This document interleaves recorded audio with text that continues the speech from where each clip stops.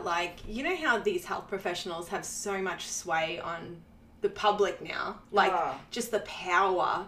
And I was just thinking, you know, like low-level health professionals, as in, like, you know, just nurses and, you know, just occupational therapy, all the you know, even the big ones, even like the big, you know, 6-year degree ones. But like, where do they touch on a bit of history, but how are these people now gods and telling the public how to behave and act when they've just done a 3-year, 4-year degree? I know. And that doesn't cover history and different, like, you know, just the things that have happened in history that have caused massive genocide and stuff, and just the rights. And even just the rollout of drugs and medications in the past that have been a complete absolute failure. Yeah, they're not learning that. No. They'll touch on it a little bit, but they don't. They're giving COVID-19 vaccinations to pregnant women. Yeah. Like, hello, can anyone say thalidomide? Yeah, exactly. It's the same fucking asbestos. Cigarettes. Cigarettes used to be prescribed to women during pregnancy because it made your baby smaller. So fucked up. And now you're going to take their health advice? Like, fuck off. Melanie, the midwife, she's been posting stuff. Oh, is she the one that got in trouble? Because yeah. She's just she's like not, you know, whatever. She was sharing their studies. Yeah, their studies. Their information, and she got in trouble. Mm-hmm. She just was like going to do a deeper dive in all the available literature on COVID vax and like pregnancy, breastfeeding, miscarriage, and then basically some fucking knob jockey reported her. So she was not meant to do anything for 30 days, and then she decided, fuck it, I will. And then APRA contacted her and said, it's okay, we've dismissed the complaint.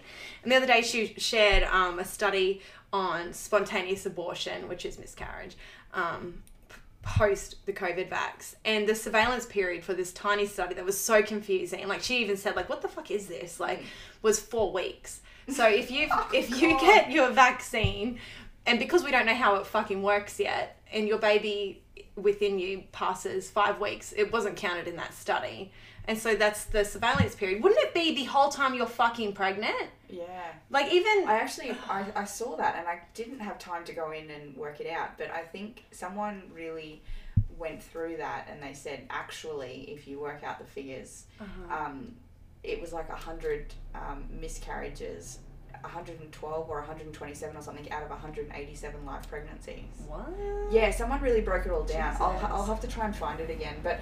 That would be why, because I didn't realise they were only following them for 4 weeks. Yeah, exactly. So 4 weeks after their vaccination. Post-vaccination. So second dose after 4. So if you had a miscarriage 5 weeks after not counted. It wasn't fucking counted. No. Are you fucking serious? Only 4 weeks. And like, this is the complexity of pregnancy, is you're always at different stages. Oh, don't take Panadol while you're pregnant. I know. You take an experimental mRNA injection. Fuck. There are vaccines you can't have while pregnant as well. Like, it's a recognised thing, but... And, like, it blows my mind, the health professionals that are blatantly unaware of the history of women's health in research with, like, scientific research. Yes. Like, we're constantly barely researched. Doctors don't even understand fucking menstrual cycles and pregnancy. I saw that we were intentionally left out of the COVID-19 vaccine trials, too, because there was absolutely no African-American women included. And... women were largely left out of the trials because they know that it impacts our menstrual cycles, and they didn't want any of that in the results. This the Defender had an article. The Defender is the RFK, Children's Health Defense. Yeah. And it's great little thing. But they basically said, like, because the BMJ, because there's been over 30,000 reports of menstrual irregularities and vaginal bleeding has been made as of September 2. The Medicines and Healthcare Products Regulatory Agencies, the UK system for collecting and monitoring... What? Okay, so because of that, they've now said, we'll give you $1.6 million through to, like, 5 different organisations. So it's fuck all money anyway, to try and investigate why these women are having bleeding problems, like, afterwards. So, you know, and that's only the 30,000 that made reports. Exactly. So many people aren't reporting things. No. Even, like, I know people personally who have had, like, very, very random, like... So do I. You know, like, hearing loss for, like, a couple of weeks, but don't report it. And just... numbness. I've had 2 people report, like, varying degrees of numbness. Like, it'll come and go from their legs, it'll come and go from their hands. And you just think, man, what the fuck is that? In an interview with Medical News Today, Dr. Sarah Gray, a GP who for 15 years ran a specialist women's health clinic for the UK's National Health Service, said, "The control of menstrual bleeding is complex with potential effects from the brain, ovaries and uterus itself. It is plausible that the effects of the SARS-CoV-2 infection or vaccination on the immune system could affect this control pathway, and any research would be greatly valued." Gray also noted, "Women's health has not been a research priority for 20 years, and there is much we do not know. I am dismayed that the research design of the COVID vaccine trials makes it impossible at this time to actually explore this relationship, and I hope drug and vaccine manufacturers in the future take these considerations into account." In an email to the defender, Dr. Lawrence Palevsky, pediatrician, lecturer and author, said, "If we were to follow the scientific method as it was taught in textbooks, knowing full well there is no longer any adherence to the scientific method, we would immediately see this observation of menstrual cycle changes in tens of thousands of women as a signal for which necessary questions need to be asked. True adherence to the scientific method would allow for answers to be reported without bias or prejudice for a desired outcome of the results." And so that makes me, like thinking about these health professionals that are like coercing, especially health professionals who work in women's health. They have no understanding of the lack of, like, we don't even know proper things about breastfeeding yet. We don't know shit. Like, it's not a priority. I remember once reading something with breastfeeding, like, we don't even know, like, how much, there's, like, hypothesis on how much alcohol gets into breastfeeding, but there's no, studies. Yet, in the same kind of field with ejectile problems, like with your dick, there is just like 40,000 things. There's like pills, there's like manufacturers are pumping it in. Like, could you imagine if instead of menstrual irregularities, it was, oh, my dick didn't work for fucking 30 days? There would be $30 million ASAP. And can you imagine if there wasn't a $1 trillion industry relying on women failing at breastfeeding? Mm-hmm. Yeah, exactly. Then maybe there would be some research into it. And the same but they don't give a shit about breastfeeding because it's more profitable to them if no one breastfeeds. And also the profitability of being infertile. Like, go through IVF. Like, how much of those IVF clients, it's known, don't necessarily need IVF. Yeah. Like, there are ways around it, or there's... Or they go through IVF and then 10 years later they have a natural baby. Yeah. You know? So much shady shit. Oh, so But just shady. that there was somebody who shared this thing about, tell me you're oppressed without... Oh, no. Something like, tell me you've never been oppressed without telling me you've never been oppressed. And it was like all these people like at freedom rallies, like for our rights. And I thought, you're a well-fed Western woman, white, health professional, telling other people like, you're not oppressed. And I just was like, A, you're just moral posturing, you're just virtue signaling to everybody. You don't understand what especially minority groups, Aboriginal people, Black people, especially women in those groups have been what they've succumbed to in the past with Western medicine, pharmaceutical companies, or like the predatory nature of Western medicine.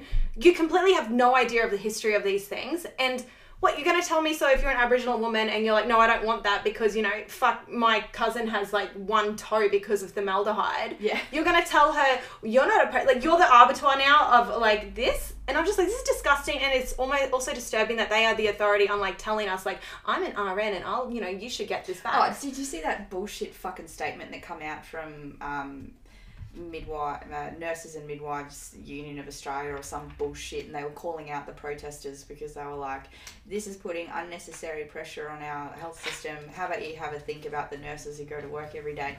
And I know a woman that shared it. She's a midwife on the Sunshine Coast, and I just wrote her back straight away, and I was like, those, because she said that they're I'll have to find it because it was I fucking ranted. It's just like this hero complex again. Oh. And also, you don't have any flu anymore, guys. So aren't there plenty of nurses freed up? So I said never has a case been traced to outdoor transmission, including protests. Mm-hmm. And she wrote back, that's kind of my point though. They have been asked to eat lunch outside instead of inside a site shed for a couple of weeks to help slow the transmission. And instead they chuck a tantrum and behave like animals. I'm not saying people shouldn't have a say, but this is different. I was like, they're not fucking chucking a tantrum over lunchrooms. They're refusing to vaccinate against their will to maintain their employment. They're standing against tyranny. They're advocating for freedom. They're standing up for everyone in Australia who refuses to submit to a totalitarian regime. So they're doing what everyone should have been doing for the last 18 months. Mm-hmm. And then she was like, oh, I didn't know they were mandating vaccination for construction. I just found this out. Well, good. Shut your fucking mouth. Like, but that's the whole point. Yeah. The fucking news aren't reporting it. Yeah. They're saying that there's tens of thousands of construction workers in Victoria protesting because they don't want to, they can't eat in their lunchroom. Yeah. No cunts. They're standing up because they don't want to inject themselves with an experimental fucking therapy. Like, exactly. But the media just twist everything. The propaganda machine. Oh, it's so slick. Yeah. And like, even barely even read into it, but I was like, ugh. It was, what's our Prime Minister's name? Fucking Scott Morrison. Like, condemning the protesters at the Freedom Rally they were apparently at an Anzac thing. And they were kind of quickly, and I was like, the whole false flag thing. Yeah. Like, if you don't want, like, these, what are they called again? Agent provocateurs. Provocateurs, yeah. Like, they'll, like, you know, if you don't like what people are protesting about, put a few in there that are on your side and break stuff, piss on the Anzac thing. Yes. And then now the media thing is, these Freedom Rally people disrespecting the Anzacs. And then you get conflated into, like, now me and you aren't just, like, people that are willing to, you know, who are just, like, interested in human rights. Yeah. Now we're, like, you know, desecrating the Anzacs. We're fucking Nazis. Yeah. And you're just like, if you fall for this, if you watch the TV constantly, you fall for it. Yeah. And you believe it all. Yeah. And it's so far off a vaccine. Like, it's like, holy shit. Oh my gosh. And then like the police brutality in Victoria at the moment is just next level. So like disgusting. But the comments from people, well, they shouldn't have been there. Are you actually... I was raped in a dark alley. Oh, you shouldn't have been there, Sarah. My bad. Like, what the fuck, you dumb fucks? How do they not see what they... It's so disgusting. Oh my God. This is the country we're now living in. Yeah, like, it's just unbelievable. I was talking to my dad today, and we were talking about the vaccine and you know, like, it's such an elephant in the room. It's so hard not to talk about it. So we always end up talking about it. And Dad's like, did you hear that in New South Wales and Victoria, you can't go into the shopping centre without your vaccine? He goes, that's fucking ludicrous. And I was like, it is. Like, it's just... Yeah. So when the vaccine first came out, it'll stop transmission, it'll stop you from getting COVID, it's, you know, the path to freedom, it's the path out of hospitals here. Won't get overwhelmed. Now it's very clear and very fucking obvious that it doesn't stop transmission. So now their only claim now is that it'll stop you being hospitalised. But in all the other nations that are far, far ahead of us than in their vaccine rollout, their hospitalisations are higher than ever. Exactly. And that's what's the ADE called again? Or like the worry that of the vaccine in an active pandemic was like the people who are vaccinated will react worse to it. Yeah. And people have been saying, like, in Israel and that, they're starting to see the vaccinated are taking up the ICUs, like, you know, and because they are way ahead of us. They're like over 80%. What are we at still? Like, you know, Australia-wide, we're not even at 50, I don't think. Yeah. And then too, you've still got all the government suppressing treatments. Yeah. You know, it's only just now in the States that they're like, maybe the ventilators are actually killing people. And do you hear about the remdesivir, which we use here? And they're saying, like, some of the people dying from COVID in hospitals, it's like their fucking kidneys and liver failing from the remdesivir. Yeah. Or COVID death. And, like, there was a study, I think Craig Kelly shared it, but it wasn't actual, like, from a journal or whatever, saying the benefits were, like, null. Like, they weren't really there for remdesivir. So stop using it. But how long is that going to take? But guess what? If you stop using it, does that mean you're an anti-vaxxer, Q, Anzac, desecrating fucking person now? Like, this is how politics in this medicine is so bad. But guess what? Pfizer's bringing out now? Like an ivermectin. Yeah, it's like an ivermectin copy. It's an anti-parasitic medication. Yeah. Like, it's just... if you cannot see the writing on the wall at this stage, I just don't understand. Exactly. So, you know how we always talk about, like, what's the end game? What's the goal here? Like, where are we going to head? So, I have no doubt that Queensland is going to have an outbreak like New South Wales and Victoria because our vaccination numbers just aren't high enough. Like, we're the worst state. Yeah. But, like, moving forward, I feel like this is it's all going to take a really long time. Yeah. You know, like, I feel like, so this is just one thing. And I feel like they're doing the states individually on purpose. I've said that before. But I think everyone's just sort of not getting angry. People aren't fighting back because they think it's going to end. Yeah. They think, we just have to get to this percentage of vaccinated and then it's going to end. Do people really think they're going to take those QR codes down? Like, do people think they're going to stop this this health passport thing? Like, they've invested trillions of dollars into all these programs. You think they're just going to abandon those when you get to a certain percentage of vaccinated? At least, you know, Dan Andrews is the most totalitarian fuckwit I've ever witnessed. But at least he's honest. He's like, you're not getting your freedom back even when we get to 80%. Yeah. Like, it's so fucking clear. It's so disturbing. It's scary. You know the QR code thing? Like, I just went to Townsville and, like, I was at a bottle shop with Mum, and this young girl, probably, like, you know, late 20s or something, she, like, basically trips over herself, getting her phone out, running over to, like, the QR code basically to scan in And initially, straight away, I was just like, you're the first to die in the apocalypse. Yeah. Like, I just thought, you can't even, like, we're fucking in Townsville. There's a breeze through this whole fucking bottle shop. The beach is right there. I'm looking at you. You look healthy. You're tan. You're fucking, you know, what the fuck? I just thought, wow. Like, I didn't check in anyway. Like, no one even gave a fuck. And I was just the only place I've been asked to check in was the cinema. Yeah, right. And I was like, oh, I don't have that app on my phone. She's like, oh, here, just do this. So I was like, fucking Minnie Mouse from Abel Smith Parade. You know, like it's just the most ridiculous thing. But they don't bring in these things and then take it back. Look what happened after 9/11. You know, they put X-ray fucking machines in every goddamn airport in America. There was a bunch of their like organisations, the DSA. There was like a few of them that were sprung out of 9/11. Yeah, there was like 5 of them. Yeah. Oh my god. This shit doesn't just disappear. This is what's so confusing. It's like, all we know now is it reduces hospitalisation. Well, it doesn't even do apparently that. Like, because there's a lot of holes when they make that statement too. Yeah. But I'm like, so if you're already vaccinated and they're like, Sarah, get vaccinated because you could hurt my granddad, but your granddad's vaccinated. Yeah, but you can give it to him. Yeah, but he's vaccinated, so it reduces hospitalisation, so you won't end up in hospital. Like, do we just quarantine everyone forever? Like, I just don't get the logic anymore with it. There is no logic. That's the problem. But people are so prescribed to the fucking news. Yeah. And the government apparently having their best interests at heart that they're just not. The ivermectin thing is hilarious because, like, it's obviously used with other things, it is very helpful, right? Even as a prophylactic and stuff.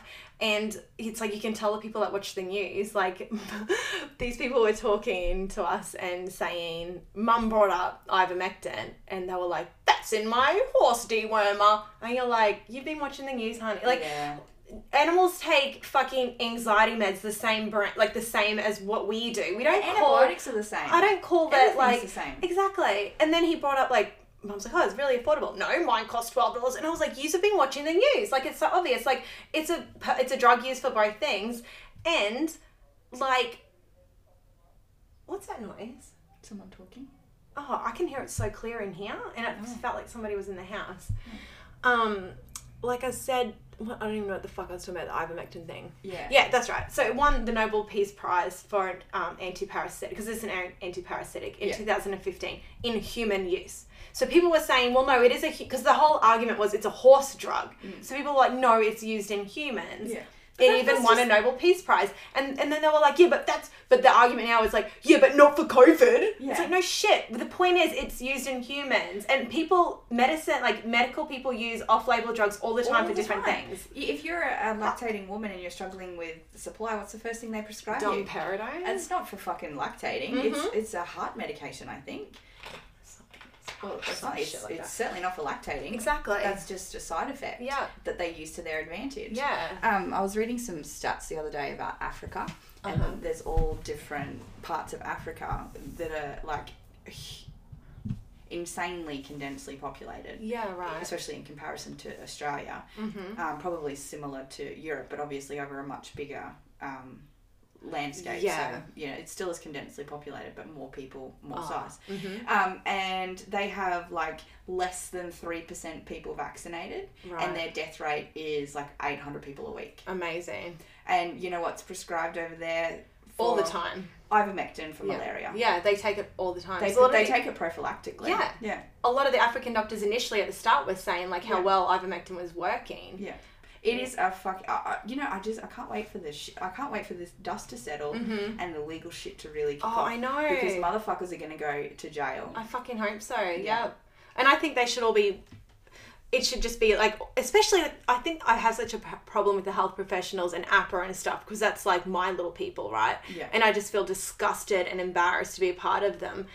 And especially if there's no recourse for all of the shit they're saying. It's untrue. These are coercing people. Yeah. And if this does end badly, as in like 30 years from now, I hope these are fucked. And I hope all future students are like taught this. Like, you know how in Germany there's a lot of shit with like Nazi stuff now? Like it's banged into their heads. Yeah. Like I hope it is. And there should be punishments, like, and especially with the media and stuff. And the police. Yeah, it's just so disturbing. We don't know our history anymore. Like, no one does. Following orders is not a good enough excuse. Yeah, exactly right. Yep. Oh, it's so fucked up. It is. Hey, I found this really cool podcast. I found it by accident. I don't even know how it popped up. Actually, I think I've started following the lady on Instagram and then it popped up. So she is a libertarian homeschooler. Oh, cool. And her name's Anna Martin, and she was a guest on a podcast called... I can't even remember what the podcast is called. Anyway, her words are amazing. Awesome. The way she talks about... What's her name? Anna Martin? Anna Martin. Yeah. The way she talks about homeschooling and... it's just... So there was one part... She's got 2 boys. They're 20 and 16 now, so she's a very old hand. Yeah. And she fell in love with, working with children and stuff when she was 14. Yeah. And she wanted to do Montessori and all that sort of stuff. And but then when it actually came time to, like once she'd had children and it came time for her to homeschool, she realised very quickly that, you can't... You might have this idea of how you want your kids to be and who you want them to be and what you want them to be good at, but really you've got no control over that. Yeah. Like, it's up to them to decide. And she sort of says how... when she stopped trying to teach her child and allowed them to learn, everything changed. That's interesting, hey? Isn't it? Stop trying to bang into their heads. Stop trying to teach them, observe them, and allow them to learn. Yeah. And I was like, my head just exploded. Yeah. It's a really, really good podcast. That's so... I need to listen to it, because I've read, 2 books, really. Like that, John Holt. This thing? Teach your own, and it's so lovely. It's all about just how we even teach kids now. Yeah, it's just so fucked up, and it just is turning them into people. All they learn is how to retain information. But they're not learning how to learn. Yeah, and that's what I really liked about the stuff she says. And she was saying how there's so many things. I just can't even if I didn't want to homeschool right now, they're trying to, what was it now, 5 to 11-year-olds can get the vaccine now, or that's soon to be. Are saying that it's safe now. Which will be, because now it's 12-year-olds are allowed to. So the manufacturer, who stands to make trillions of dollars from their product, are saying it's safe for children, and you are expected to trust their methodology and their findings. Yeah. If that's not the most fucked up thing I ever heard. And if you don't agree, you're accused. But that was the plan from the beginning. That's what I've always said that to everyone. If you don't want your kids to have it, you need to say no. Yeah. Because if you say yes, it gives them more options to inject the kids, and it will become part of the childhood schedule. I have no doubt. Fucking oath. And it's so sad, because this is another way you're going to force parents into stuff. Because if it becomes no, little Johnny can't go to soccer this weekend, he's not vaxxed. Oh, Mum, I want to go. Of course he wants to go to soccer. And that's where you need to be no, we're not going to go to this soccer club anymore. We're going to go to the fucking field like they used to in the 70s, when there was no fucking 15 different extracurricular activities for kids. It was just whatever you did in the backyard with all of the neighbourhood kids. We're going to go back to that for a bit until... our fucking country stabilizes a bit. Can you just I just can't imagine. If we hadn't decided to homeschool yet, we would have by now. Same, I would have. Yeah, I just can't imagine. Because, and then did you see that thing? I think it was in Australia that if you're 12 and above, you can give your own consent. You can give your own consent. If that is not trying to destroy the family unit, there is just no. It's fucked up.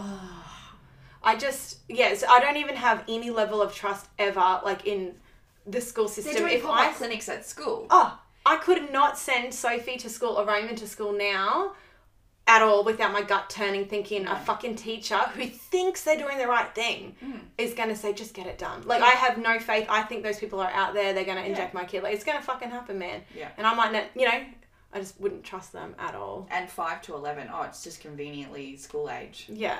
It's just, oh man. We, Romania's looking better and better every day. No. Yeah, I know, dude, seriously. How the fuck do we get out of this country? You can't even leave. I know, because my friend was saying it costs thousands to leave. And they're rejecting 15,000 applications every month for people that want to leave. Table 1, COVID-19 cases and deaths among children and adolescents compared to adults. So the 0 to 9 year group, 5,000 cases, 0 deaths. 10 to 19 years age group, 7,500, and deaths was 1, so 0.01. And that young fella had a heart condition. Right. Yeah. And 20 to 59 year olds, 36,000 cases, 35 deaths, which is 0.1% of cases ended in death. 60 plus, 8,000 cases, 995 deaths. So 12% of the 60 pluses have died in Australia. Yeah. So if you were giving your child, like, so 0 to 19, it was like under 0.01 chance of dying from COVID. And if you are putting elderly people before your fucking child and you're sitting there going, oh, well, no, I've got to protect my grandparents. It doesn't stop transmission. Yeah, and also you are dumb, because why? I would never put myself, my parents, my grandparents, anyone ahead of your kids, above of my fucking children. No. And like, maybe this is the programming from, like, you know how the family unit is kind of fucked at the moment, like, maybe we are really disconnected from our children. Maybe these mothers who are fucked over in their birth and they have all these fucking issues, and then the kid goes to daycare 5 weeks old, and like, maybe the impact is now. Maybe we are having this dissociative thing with our children where it's like, yeah, no, inject them. Yeah. What the fuck? Are you a fucking robot? Well, they need to go back to work, Sarah, to pay for the car they can't afford and the house they can't afford. Yeah. You know, I was having this conversation with a friend today. I get so fucking shitty when people say, I had to go back to work. No, you didn't. You had a choice.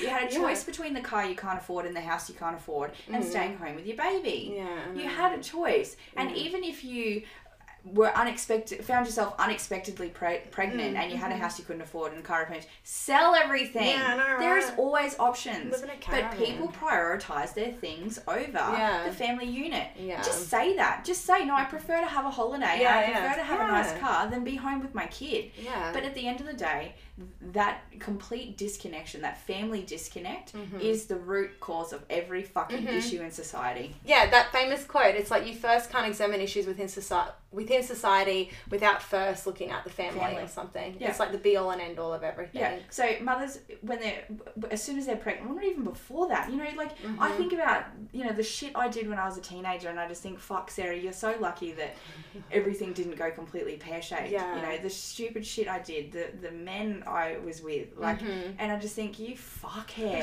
Like, if I could go, how you learn, though, I guess. Absolutely, totally. But if I could go back, I sure as shit would have done it differently. Yeah. And the reason I had those experiences as a teenager was because my family unit was a fucking shambles. Yeah, right. You know, everyone I know that has come from a connected family unit doesn't go off the rails like that. Yeah, you know, like, I went off the rails, but not, like, honestly, when I look back on it, I'm like, there's way more worse. Like, I just drank and went to parties, which is kind of stock standard. Normal teenage. Yeah. Whereas, like, you know, I wasn't on meth stripping or anything. Yeah. But it just, everything. Not yet. And then so from that, I somehow found myself a really decent man. Yeah. Which I'm so, I mean, I don't believe in luck, but sometimes these things just happen. Cool. Yeah. So I found myself a really good man, but still, like, I was a people pleaser. I was the good girl. I was, you know, and so then I went into pregnancy trying to please all the medical professionals around me. I did everything they told me to do. My birth went to shit. I was left in a fucking crumbles. I didn't connect with my son. It starts well before we think it starts. Yeah, definitely. And I was listening to a homeschool podcast a little while ago, and they're talking about, you know how people have, like, mother wounds, sister wounds, like emotional, and they're talking about the school wound, and it's the people pleaser, the good little girl. I'm like, dude, how many of us had to break out of that if we wanted to have the birth we wanted to have? Like, it plays out in that arena, and it's, like, so obvious. And a girl should never speak out. A girl should never be loud. If she's loud, she's obnoxious. Exactly. If she's loud, she's a pain in the ass. Yeah. Or, like, and how many, like, business women and stuff, or, you know, women who are running shit. Yeah. Act like a man, perhaps, or like, you know, just not even, just in their masculine, like, sorting shit out, being a boss, and they're psycho though, they're bitches. And you're like, oh, so what, the dude doing the same fucking job who's a bit powerful and pushy, he's fine, he's just powerful, but you're a bitch? Like, it's so unfair. Yeah, no, and then I just think too, like, poor Tanner, every day of his life for 3 years, well, you know, 5 days a week, I don't know however many days a year they're at school, I sent him off. Yeah. And I missed that. I missed all of that at school. And I just think that's normal. That's the norm, you know? Yeah. And that's what people expect, and that's what people... We're crazy. And the whole thing back in the day is like, oh, but how will your kids socialize? And I'm like, this is so, like, look how sick the socialization is of children now. Look at teenagers. Look at the mental health. Suicide rates. Look at, like, why the fuck would I want my kid in that cesspool every day? Yeah. My children are probably definitely going to have Instagram and Facebook and shit. They're not going to be fucking, like, eventually it's going to happen. Or like maybe they'll be like totally rad and be like, I'm doing that shit, mom. Yeah, like, but I don't know. even if they do have those things, that's still socialization. And what the fuck are they missing out on? They're Bullying at school. They're going to be by default connected to you. So you would assume that anytime they have any issues, just like when they fall over and graze their knee at home, they're going to come to you. Yeah, they're not going to go to their friend, their dodgy friend at school. Yeah, or their dumbass teacher. Yeah, it'd be good if if teachers were. Yeah, I don't know. Just it seems like every industry, there's just so much of it is crap, and there's only a few good everything, ones. Once you sort of open your eyes to the degradation of society, every system in place at the moment is designed to degrade the family unit. Yeah, that's true. Can you imagine if we were all in families with strong family units led by strong men, backed by strong women? The women stay at home with the babies. Can you imagine if our society was still like that? Oh, you could go to Texas and totally fit into like the farm? Yeah. Or like, what are those Christians called? Oh, the Amish. Oh yeah, that too. I had someone say to me the other day, because I was bitching about the reward system. Have you listened to the latest Joe Rogan podcast? He has a neuroscientist on there. No. Someone or other, Lemke. She's rad. She's really cool. But she talks about video games a lot, and I have a lot of conflict at the moment with Tanner and video games. It really disturbs me that he's obsessed with them. Yeah. And we're not sure really how best to move forward with that. So I found the podcast really interesting, and she talks about how humans now humans by default operate on a reward system. We endure the hard thing to get the reward. Like, we endure the workout and then treat ourselves with a donut after dinner, or we endure the day at work and then reward ourselves with a beer when we get home. And video games is the same sort of reward system. You get that dopamine high and... Yeah.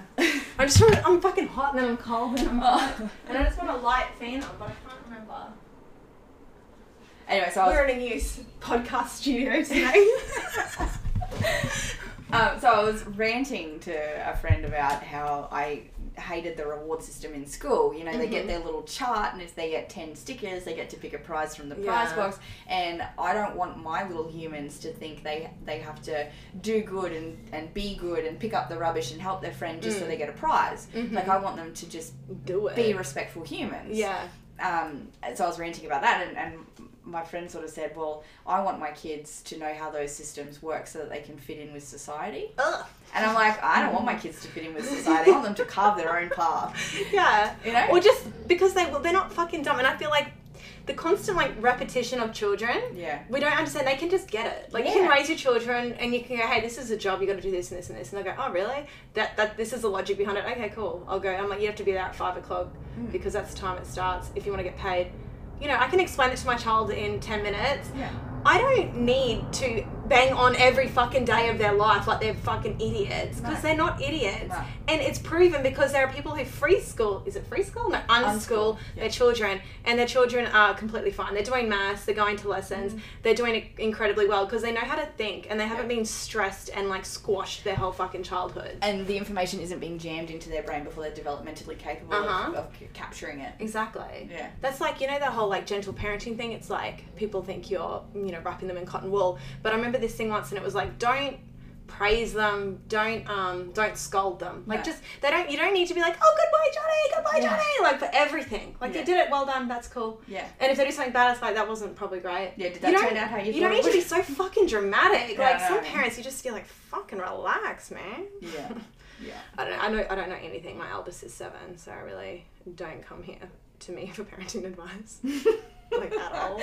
But I think that as useless as my parents were in many, many ways, I do thank them for their lack of disinterest in me, because I got to do whatever the fuck I wanted. Yeah. And I think that really helped me establish healthy boundaries and understand my limits, and my willpower is pretty fucking solid. You know, if I say to myself, no, I'm not going to do that anymore. Yeah, actually, yeah. Well, even when you started the gym. Yeah. You just kept going. I start something. Maybe you've got Asperger's. Maybe that's why I get along with that OB so well. Yeah, maybe. You have a little kinship there. Yeah. No, but, you know, and I really think that is a testament to my parents. Yeah. Just, they were completely uninvolved. Yeah. And I think we've lost that, you know, with all the helicopter parenting that happens these days. Yeah, We're so scared of them getting hurt or doing the wrong thing that we just, we squash them. Yeah.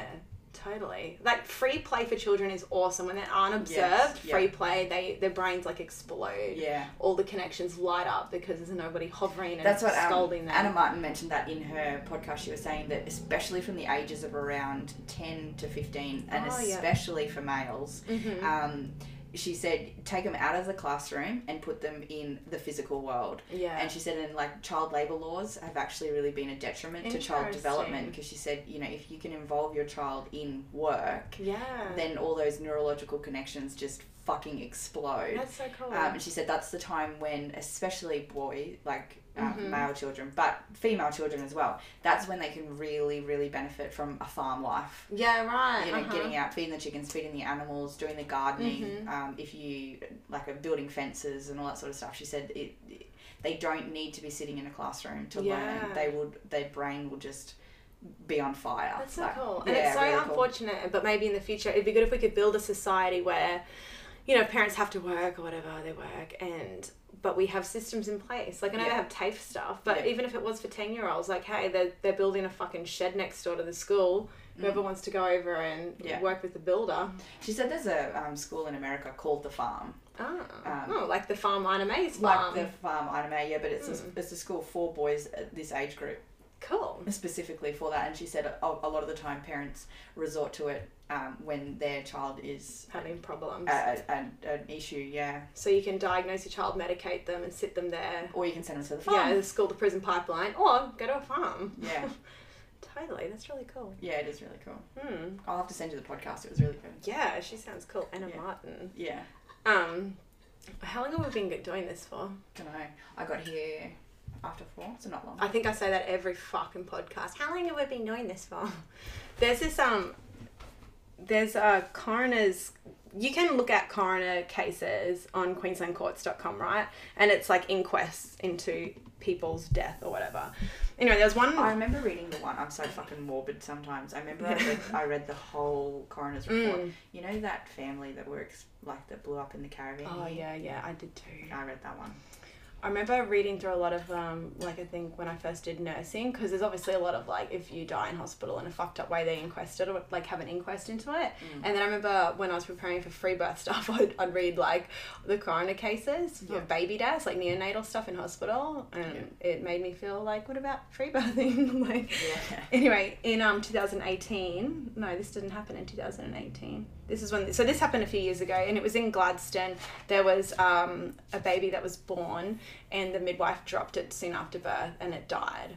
And the coroner, like, I read this a couple of years ago, and I was just like, this is so disturbing. The language that's used, the experts they used, the outcomes that happened, and it's like, where's the other side talking about what could have happened? It's just. So I'm just going to read through it. And so basically, if you wanted to look at it yourself, it's like coroner's... If you just go to, like, Coroner's Court, Queensland, and then type in Gladstone, it's only, like, 4 or 5 down. And it's inquest into the death of baby M, because they don't say the names of the people. Anyway, so I'm just going to read a little bit. On 11th of February 2016, baby M died shortly after being born in a hospital birthing suite. When she was born, her condition appeared poor, but she suffered an acute injury when a nurse fell whilst carrying her to another birthing suite because an item of the medical apparatus was unavailable at the first birthing suite. The parents had concerns about prenatal care, timeliness of their presentation to hospital, the baby's condition when born, the suitability of the equipment in the birthing suite, the fall by the nurse, and the resuscitation efforts. The medical issues were complex, with some differences of opinion requiring resolution by me, the coroner, that's a fucking lawyer, right? Anyway, so I just thought, when she was born, her condition appeared poor. So, like, people in the middle, like, this is the thing with, like, when you learn about free birth stuff and when babies are born, often the rule is like a minute. You just wait. And the placenta, like, it reperfuses, the baby gets blood. There's all these things recognised in the natural birthing home birth world, which is not at all recognised in the hospital system. Yeah, how many free births do you watch where the baby is born, like, very blue, very some lifeless. of them are terrifying. Yeah, not breathing, not... and they come around. Yeah, I know. And the mum is always so sure. Yeah, the mum always seems the calmest. Yeah. And if you've got a really good solid midwife with experience, they're calm as well. Yeah. And this is the thing, like, where so many hospital trained midwives and university trained, and all they've ever known is the university hospital system, they all say when they enter the home birth world, they need to unlearn so much. Because it's things that they were like, we were never told that. Or if you broach it with somebody at the hospital, no, they knock you down. You know, it's just... So I thought that was interesting. Appeared poor, but she's, you know, so I'm like, well, what is that? Appeared poor. What the fuck does that mean? Anyways, so this was the second pregnancy of Brienne. Her first child was born on the 29th of July, 2005. That birth was by induction at 9 days overdue. The baby was delivered naturally without issue. So once again, what do you mean naturally? It was an induction. So to me, it's not natural, you fucking clown fuck. No, was she vaginal? Yeah, and 9 days overdue. So I thought, well, she did well to get 9 days overdue and wasn't coerced any time soon. The labour was 5 hours in total from when induction commenced. Her second pregnancy was confirmed at about 19 weeks gestation. There was no issue. There is no issue in this of itself, except that it makes the due date prediction much less accurate. The mother had prenatal care at the Gold Coast, which was unremarkable, which means, you know, it's completely normal. The pregnancy appeared to be progressing well and without incident. They then relocated to the Gladstone, and the medical records for the pregnancy were transferred, Whilst under the care of the midwives at the Gold Coast, there was determined an estimated due date of about the 27th of January. This estimate was considered more difficult due to the somewhat late at 19 weeks confirmation of the pregnancy. I just thought to myself, what is this mother's journey? She had this baby. All we know is she was the first baby. She was induced 9 days over it was born. We have no idea how traumatic that was for her. No. If she realised, maybe she had a fucking massive cut. If they were the only things mentioned... It would have been said that I had an induced natural birth with Tanner. Exactly. It was intensely because it came out of your vagina. My best friend on the Gold Coast, who opted for a cesarean for a second because of the trauma from her first, was induced, and it was a natural birth, but it was very fucking traumatic. Yeah. And just the way they've mentioned twice now, like, she confirmed at 19 weeks. So I wonder if she is a more naturally minded mother. And didn't go into the system until she... Yeah, she didn't want to, and everything was fine. And they can't do anything for you, except now they're panicking because, the due date was, prediction was much less accurate. So they're focusing on her presenting at 19 weeks. So this woman's fault is the underlying, you know, tone of it, right? Because heaven forbid babies come when they're ready. Oh, fuck. At 40 weeks, Miss Keldy attended the hospital for an appointment where she was seen by a midwife. The midwife inquired if she was to be induced and whether she wanted a stretch and sweep of her membranes. Miss Keldy declined. She was booked in for a further appointment the following week with the doctor. So, very naturally minded. Exactly. Most women, when they get to 40 weeks, they're like, fucking get me out of this. The average woman. So I thought she knows what she wants. Yeah. She's been induced in her last birth and we don't know nothing about it, but right now she is not really, you know, is good. At her 41-week appointment, the doctor sought to do an internal examination, but Miss Keldy declined as she thought there was no need for this. The way they wrote declined as she thought there was no need for this. So they're painting a picture of a woman, you know, just the blame on it. Like, she declined it at 41 weeks because guess what? She thought there was no need for it because there's none. There is none. You fucking retards. Yeah, what are you gonna get from looking at her cervix? Why do you want to finger me, you fucking sick fuck? Yeah. Radio. So she declined. She thought there was no need for this. At that appointment, she was booked in for a further appointment the following week to be induced 7 a.m. 11th of February. She went into labour naturally the night before this anticipated appointment. At the 41 weeks... Where does the... Oh, sorry, I won't interrupt. I'll wait to hear for it. You'll forget maybe. Where's the GBS positive come into it? It comes in, but I don't... They talked about universal and risk-based approaches later on. So I think Gladstone, they probably don't do universal screening. So they're just assuming she was positive? You just wait. You wait. At the 41 weeks and 6 days appointment, she had an internal examination. So she basically was worn down, right? Yeah. Which found that her cervix was 2 centimetres dilated and soft. Oh, wow, we know that now. We can write it in our little book. So if the baby dies, we can go to the coroner's court and they can use it. like we fucking did something. At that time, fetal heart monitoring was conducted for an hour. So she'd have a fucking CTG. The baby's heart rate was strong, but significantly, in my view, it showed the mother was having one contraction about every 7.5 to 10 minutes. Significantly. Isn't that normal? Just like, okay, CTGs are notoriously like fucking retarded anyway. I don't know. I intentionally never learned how far apart contractions are supposed to be spaced, and I intentionally never timed mine. So isn't that normal? Like, yeah, she's in early fucking labour. Like, what do you mean significantly? Like, so they're trying to make this a thing. I'm like, well, where's the fucking midwife being? You just keep listening. Like, her scheduled induction was not for another 44 hours, and it was her second pregnancy. Okay. The next day at about 3 p.m, Miss Kelby noticed slight cramping and back pain, which increased to be stronger at 5:30 p.m. She kept doing home tasks to keep herself busy, perhaps to stop herself from focusing on the pain. Clearly, she has a degree of stoicism and was calm in the circumstances. She's in early labour. You fucking idiot. Do you know what women do in early labour? You just keep busy. You do whatever the fuck you want to do. Mm-hmm. You don't need to rush to the hospital. Like, why is this coroner doing, like, even commenting on this? And even if she'd run the hospital at that point, they'd be like, yeah, just stay at home. Give us a call when things amp up. They've done a CTG. The baby's completely fine. Yeah. What the fuck? Clearly she hasn't yet. So I'm not critical of her. Rather, she was not overly nervous about what she thought were early labour signs. Why are you saying women should be nervous about labour signs? And especially not a second time, Mum. What the fuck? So they're kind of painting her again. I'm not critical of her, but they're painting. So if you're just a fucking 50-year-old man reading this, you're just like, oh, this woman declined this, she declined that, and now she's not even freaking out. She's in early labour. She's not even, oh my God. You're just like, yeah. Oh. At 10:05 p.m, she called the hospital and advised she was having contractions of 3 every 15 minutes. Was 42 weeks pregnant with her second baby and was due to be induced 7 a.m. the following day. Her waters had not broken. Keep that in mind for this GBS shit coming up. Her waters had not broken, and she advised of other relevant signs that she had observed. She told them she lived about 20 minutes away by car. She said the maternity ward staff member told her to stay at home until her waters broke or she could not handle the pain any further. Stock standard. Yeah, no shit. Like, yeah. 10 minutes later at 10:15 p.m, she woke her husband and advised they were heading to hospital. 15 minutes later, they departed in their motor vehicle and arrived at the hospital car park at about 11 p.m. At this time, her contractions were very strong and close together. By 11:10 p.m, her waters broke whilst in the hospital corridor as she was heading to the lift for the maternity ward. Whilst in the lift, she felt the urge to push. She was in the maternity ward by 11:20 p.m. 11 minutes later at 11:31, M was born.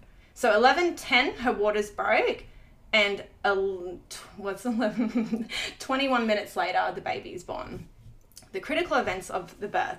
What was very evident was that the birthing process from her arrival at hospital to the time of delivery of the baby was very rushed. There were only about 11 minutes from when she first arrived at the maternity ward to when M was born. This meant there was limited time whilst present in the birthing suite for the luxury of checking the equipment, which could happen if a more protracted labour progressed. So she rang them. No, she rang them. And also, those things should be set up no matter what. You don't know who the fuck's going to walk in. No. So don't. Once again, the tone. Yeah. She went late. Yeah. Look at all these warning signs she had. Too late. Later, like before then, talking about... She should have known that her transition was going to be very fast. It's a second baby. Like, just the tone. And it's almost like you didn't give the hospital enough. Very clearly written by a man. Fucking oh. When Em was born, she was first noticed to be pink and took one small gasp. Meanwhile, through all of this, we don't know when the placenta was cut, right? When the baby's blood was cut from it. So baby was pink. So they never mentioned when the cord was cut? No, not once. Which is because in this system, they don't recognise that as any importance. No. Took one small gasp. She then was taken to the resuscitation table. You know, once again, in a home birth, they would never separate the mother from the baby. If there's an issue with resuscitation, the midwife comes to the mother. The baby stays on the warm breast of the mother. And the cord stays intact. The cord stays attached, right? So, you know, cut and taken to the resus table. It was noticed at this time that she was not breathing. So once again, some babies don't breathe immediately. No. And her first APGAR assessment was very low. We don't know what it was. The nurse at the resus table went to give her ventilation support, but the particular brand of mask and hose available was incompatible with the resus table unit, as they were different brands and the adapter required to make them compatible was missing. The nurse then wrapped and picked up baby M in the blanket, realizing that time was essential, as about 1 minute had already passed. She commenced to walk swiftly, described as half walking, half running, to the next available resus table, which was in birthing suite 3. I was told in evidence this was about 20 metres down the corridor. As the nurse exited birthing suite 4, the nurse slipped on some fluid on the floor and fell forward. The nurse fell to her knees but lost hold of the baby, and the baby fell from the blanket onto the floor in the corridor. This was a tragic and most unfortunate event, but entirely accidental. Oh, so horrible. Whilst M was being transferred to the next... But also completely avoidable. Yeah. Leave the cord intact. Leave the baby on mama's chest. Fuck off. Go get your shit you need or whatever. None of that would have happened. Yeah. Yeah, exactly. Whilst M was being transferred to the next resus table, there was a period of about 2-3 minutes, being the variety of estimates that the baby was without supplied air for resus. Whilst a range of 2-3 minutes was given from various witnesses, I find that 3 minutes is most likely the duration based on the records kept by the scribe who recorded events in M's chart. The entries indicate a period of 3 minutes from birth until commencement of resuscitation, table ventilation support. What was noticed in the early assessment of M was that she was in poor condition, and so the on-call doctor was called. So we don't know actually when. So the early assessment, I'm guessing it would be at the resus table in the other birthing suite. By the time everything's settled down, the on-call gets there, you know? So it's been a few minutes that this baby's been separated from the mum and like no blood supply. Also the blood, so this baby needs ventilation support. What the fuck is in that cord blood? Oxygen. Oxygen. I know, that's right. Like, it just leave shit alone. And how many babies face this? Mm-hmm. How many babies? The traumatic event of being ripped from your mother's arms, and the trauma for the parents to watch that happen. Yeah. And for what? Like, she did so well. She had a completely normal birth. Mm-hmm. Why was the baby even taken from her? Why was the baby put on resus? Listen, like, just reading how she was, I bet she was in probably way stronger labour. She was probably planning, they fucked me over so bad last time. Let's get there right at the end. Like I did with Cody. A lot of, that was my first thing. Maybe I'll just labour completely at home and birth at the hospital because I want to avoid it. So, they'll probably blame this on, it was precipitous labour and blah, blah, blah. But it's like, well, no, she was probably having a normal labour. It probably went for 8 hours, but she didn't tell you because she doesn't fucking trust you because you guys have completely fucked the trust of so many women. Yeah. Dr. Chipper, so he was the most senior doctor to attend M, and he said that when he observed the baby, just a few minutes after birth, she appeared blue. What is likely is that due to the few minutes, so then before that, she's fallen on the ground as well, right? So what is likely is that due to the few minutes without air, so they're blaming there's no ventilation, her initial pink appearance had changed to pale and then blue by the time Dr. Chipper attended her. Her condition had deteriorated in those few minutes. Dr. Chipper immediately commenced steps for resus. The descending priorities of these are airways, breathing, circulation, drugs. Dr. Chipper explained that the resus of M was difficult because there was a lot of fluid in her lungs. And as there was progress from clearing airways to breathing support, that quite often they had to go back to clearing airways as further fluid became apparent. Dr. Chipper also said that it was only when airways, breathing, and circulation had stabilised that consideration was made to administer drugs. I appreciate this and accept that. I am not critical of him in this regard. Of course not, because he's a fucking doctor and he's fucking in the boys' club together. It was stated by a number of medical personnel that the resus was protracted and difficult. The term used, well, of course, you dropped a kid trying to get it to another fucking resus. The term used was that there was chaos, but it was not chaotic. Okay. These people can say whatever, and it's just like, okay, God, tell me what else you say. What they were trying to convey was that there was numerous difficulties being encountered in a difficult and tense situation. I'll just see if it's worth. So then they talked about antibiotics, right? Is it appropriate to comment on the issue of administration of antibiotics after she was born? There were concerns raised about whether the administration of antibiotics could have occurred as early as 12:20 p.m. That certainly seems possible, for at that time an IV cannula was first established. Dr. Chipper was at pains to point out that at the time circulation had not been stabilised, so the priority was to administer fluids to establish and stabilise the baby. There was a question raised as to whether antibiotics were then considered for a differential diagnosis of possible sepsis, and I note from the patient records that blood was drawn for cultures to be performed. That is clear evidence that consideration of possible sepsis was then in mind of clinicians, so it could not be said that they overlooked this possibility. Rather, in my view, and supported by the evidence of treating doctors, they simply did not have the patient to the required level of stability to administer antibiotics, whilst other resuscitative measures remained the priority. One critical aspect to note is that there was a written prescription to administer IV antibiotics at 1:25 a.m, but there was no record of it ever being administered. So I wonder if they're waiting for cultures or something. I don't know. The doctor could not specifically recall stating out aloud, but clearly the medication chart was written up for this to be administered. I find that no antibiotics were administered to baby M. Unfortunately, no medical expert could state whether that would have altered the outcome for baby M. And it was thought likely that in her poor condition when she was born and very shortly after, that it was unlikely antibiotics would have altered her outcome. Complicating M's underlying sepsis condition was the fact that she was dropped on the floor. Funny that. I forgot about that. I thought it was... And at autopsy, there was found a fracture to the right side of her head and another to the left. But in resolving the causation of these, I am satisfied that the fracture to the right side of the head, which was significant fracture, was caused in the fall to the floor. The fracture, much more minor, to the left side of the head was due to birthing injury as she had a precipitous birth. Do you know how many fucking midwives I've asked over the years since I've read that? Have you ever heard of like babies' heads being fractured because of birth? Like it doesn't, because you have fontanelles that bend and they mold and shit. How the fuck is that written in a coroner's report? This poor baby was dropped on its head and they're like, oh yeah, only one of the fractures was caused by the floor and the other one must have been a birth injury. Like, what the fuck? It was a very normal precipitous birth. Like it was textbook Babies birth. born all the time fast. Yeah. And like just once again blaming the birthing injury because she had a precipitous birth. Once again, like because she didn't get herself to hospital. And she didn't get us, and she didn't get an induction. The medical opinions, blah blah blah. So this is fucking. The inquest had the benefit of a review of the prenatal care by an experienced obstetrician, Dr. Ethington. His opinion was that Miss Keldy was not a suitable candidate for low-risk midwifery care in view of her previous post-date small for gestational delivery. So her first baby was SGA. So what, she's not low? Okay, so that's one of his reasons.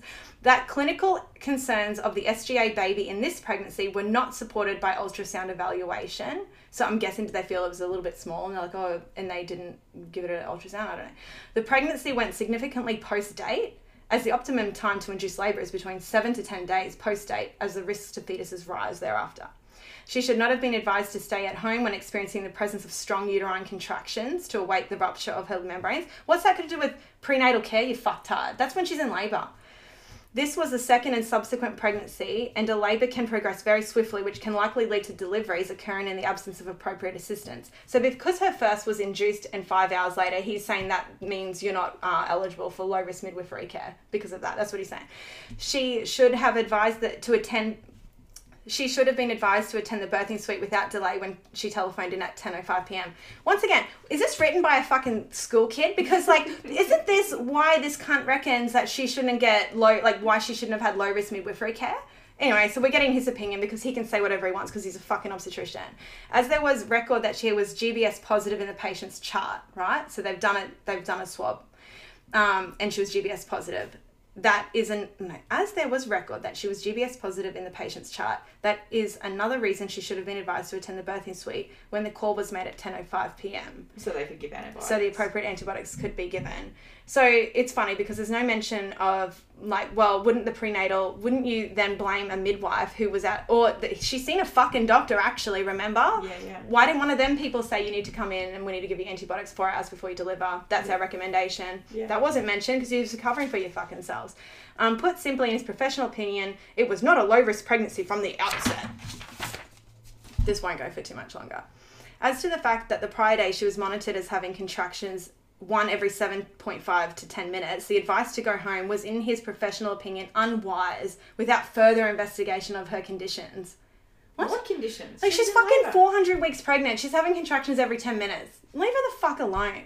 In view of this being the second pregnancy with the first delivery being fairly quick. It's not fairly quick isn't a technical term. No, and it wasn't even precipitous. 5 hours isn't precipitous. And you can't even count it because she was induced. Fuck. How was she induced? Was she given Syntocin? What did she have? How did her induction play out? Mm-hmm.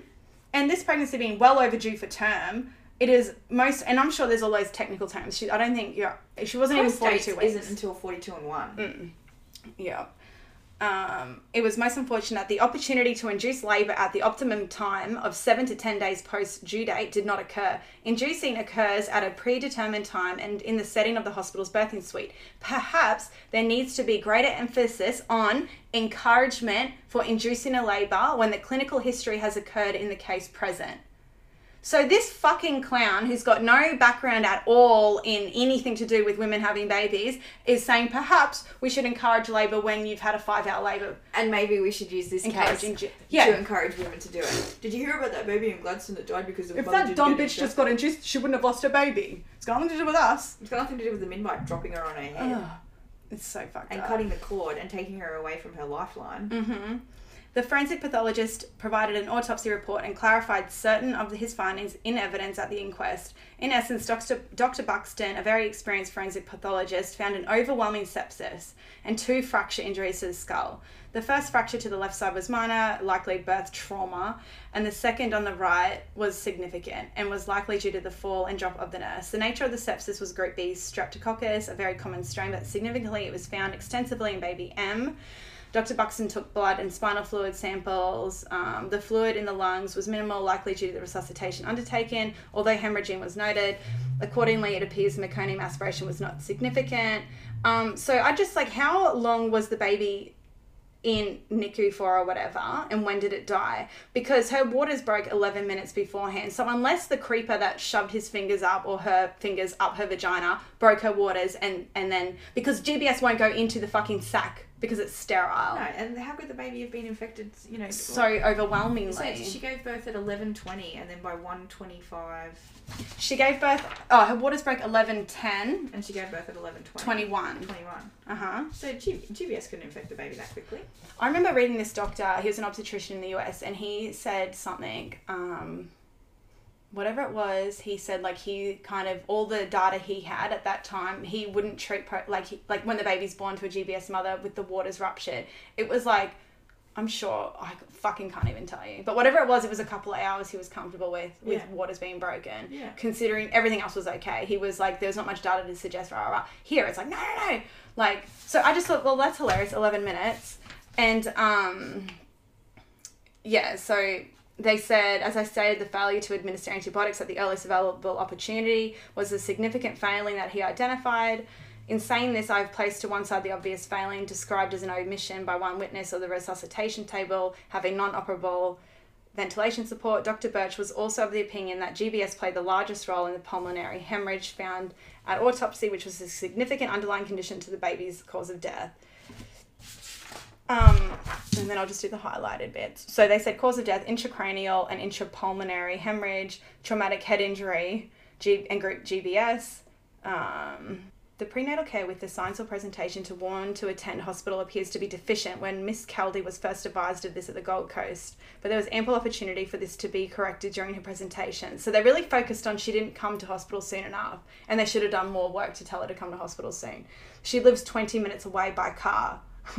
There was also missed opportunity to schedule the induction of her delivery earlier in the pregnancy, simply 1 to 2 weeks earlier. Perhaps if induced at this time, the sepsis would either be non-existent or at least far less developed in the fetus, but Dr. Buxton opined that it was difficult to precisely date when the GBS sepsis developed, as it was possibly 2 to 3 days to 7 days old. We don't know. He's just pulling numbers out of his fucking asshole. But it was certainly very established.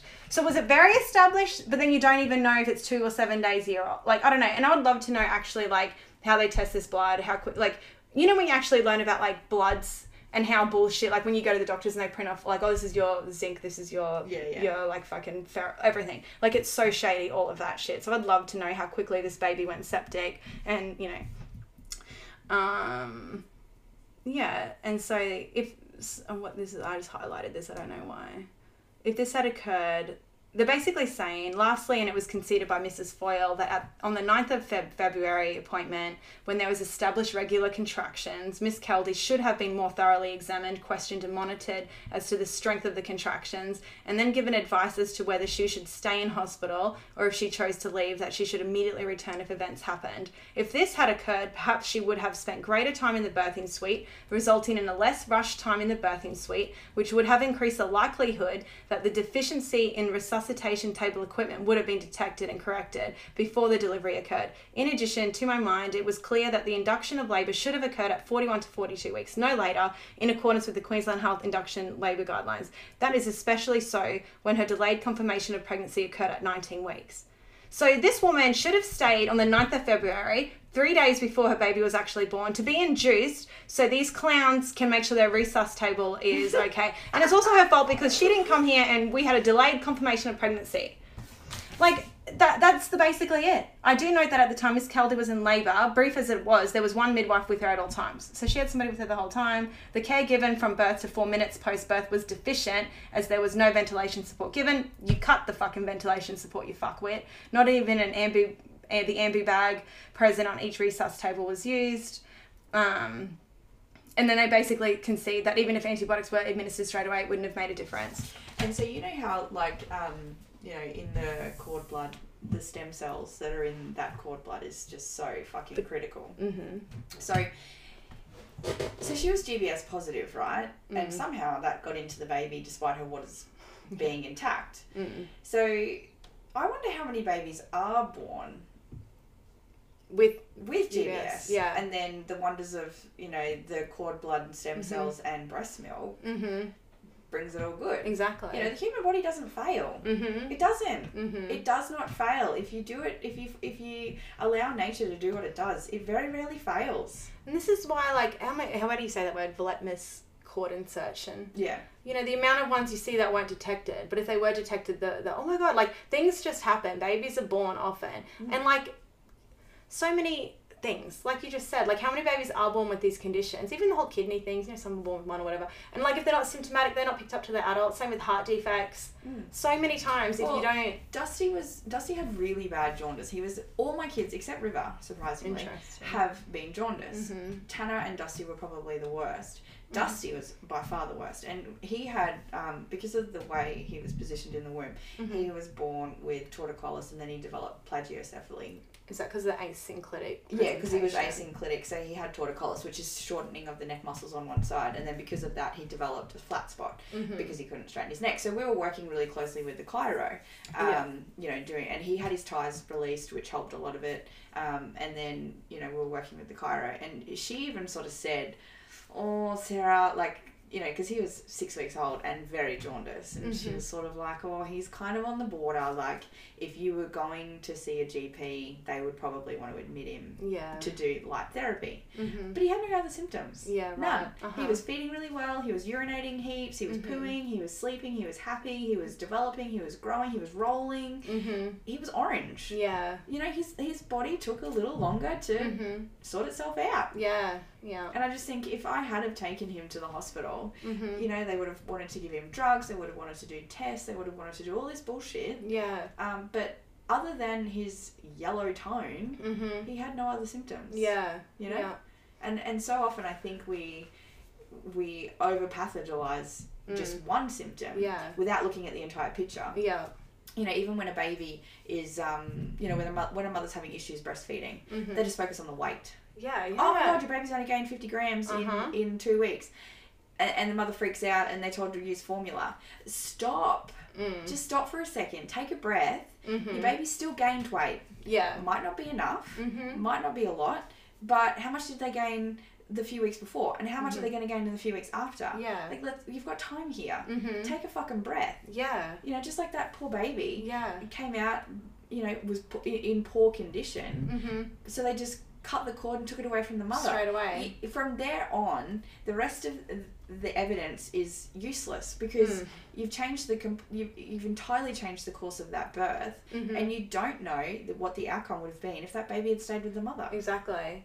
If it was born at home in a dark little room and looked at its mum, and well, I'm not, like, some of them are born fucking stunned, man. They are. And guess what? In the home birth world, you don't fucking attack them with the towel straight away. You wait and watch for like a minute. You just let things unfold, see what happens. Mum looks at the baby, kisses it. Yeah. Maybe even like after a little while blows in its face, see what happens. Like these little babies are born, like are meant to be born. Yeah. They're designed that way. They're designed, that's why their blood, 1/3 of their blood stays up in their placenta. Once it's born, 1/3 of that blood gets pumped back into it. There's stem cells in it that will help heal birth injuries. Maybe the fucking fracture caused by the birth. And that's what I mean. Like, things. How do we know that all these babies aren't born with a little bit of sepsis, and then the stem cells and the breast milk fixes everything? Yeah. I just find it kind of like, okay, so GBS, so if her, and you know, if it was intact, like why was there GBS in there unless she had like a slow leak and it should be unwell, but she had a CTG, everything was okay. Yeah. And like there's GBS things like, I used to know this all off by heart because I was GBS with Roman, but it was like if you have a multiple pregnancy, if it's before 37 weeks gestation, if the mother has a maternal temperature,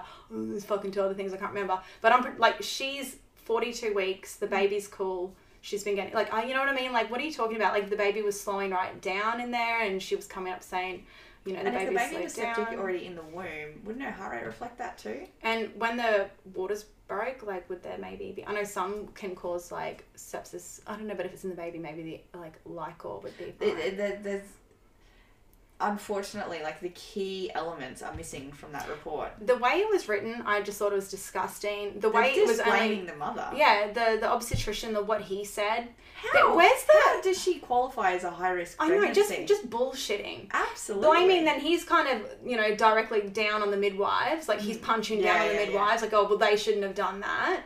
And, you know, everyone then, like, but the last person to punch down is the mother, really. Like, well, you know, it's not our fault. And I just thought, well, where's, you know, even Hannah Dahler and, like, the big midwives, why aren't they called to coroner's courts with their opinion? Yes. Nothing is going to change if you're just going to the obstetrician for advice. The first thing someone like Hannah Dahler would have said is exactly what we said. When was the cord cut? Yeah.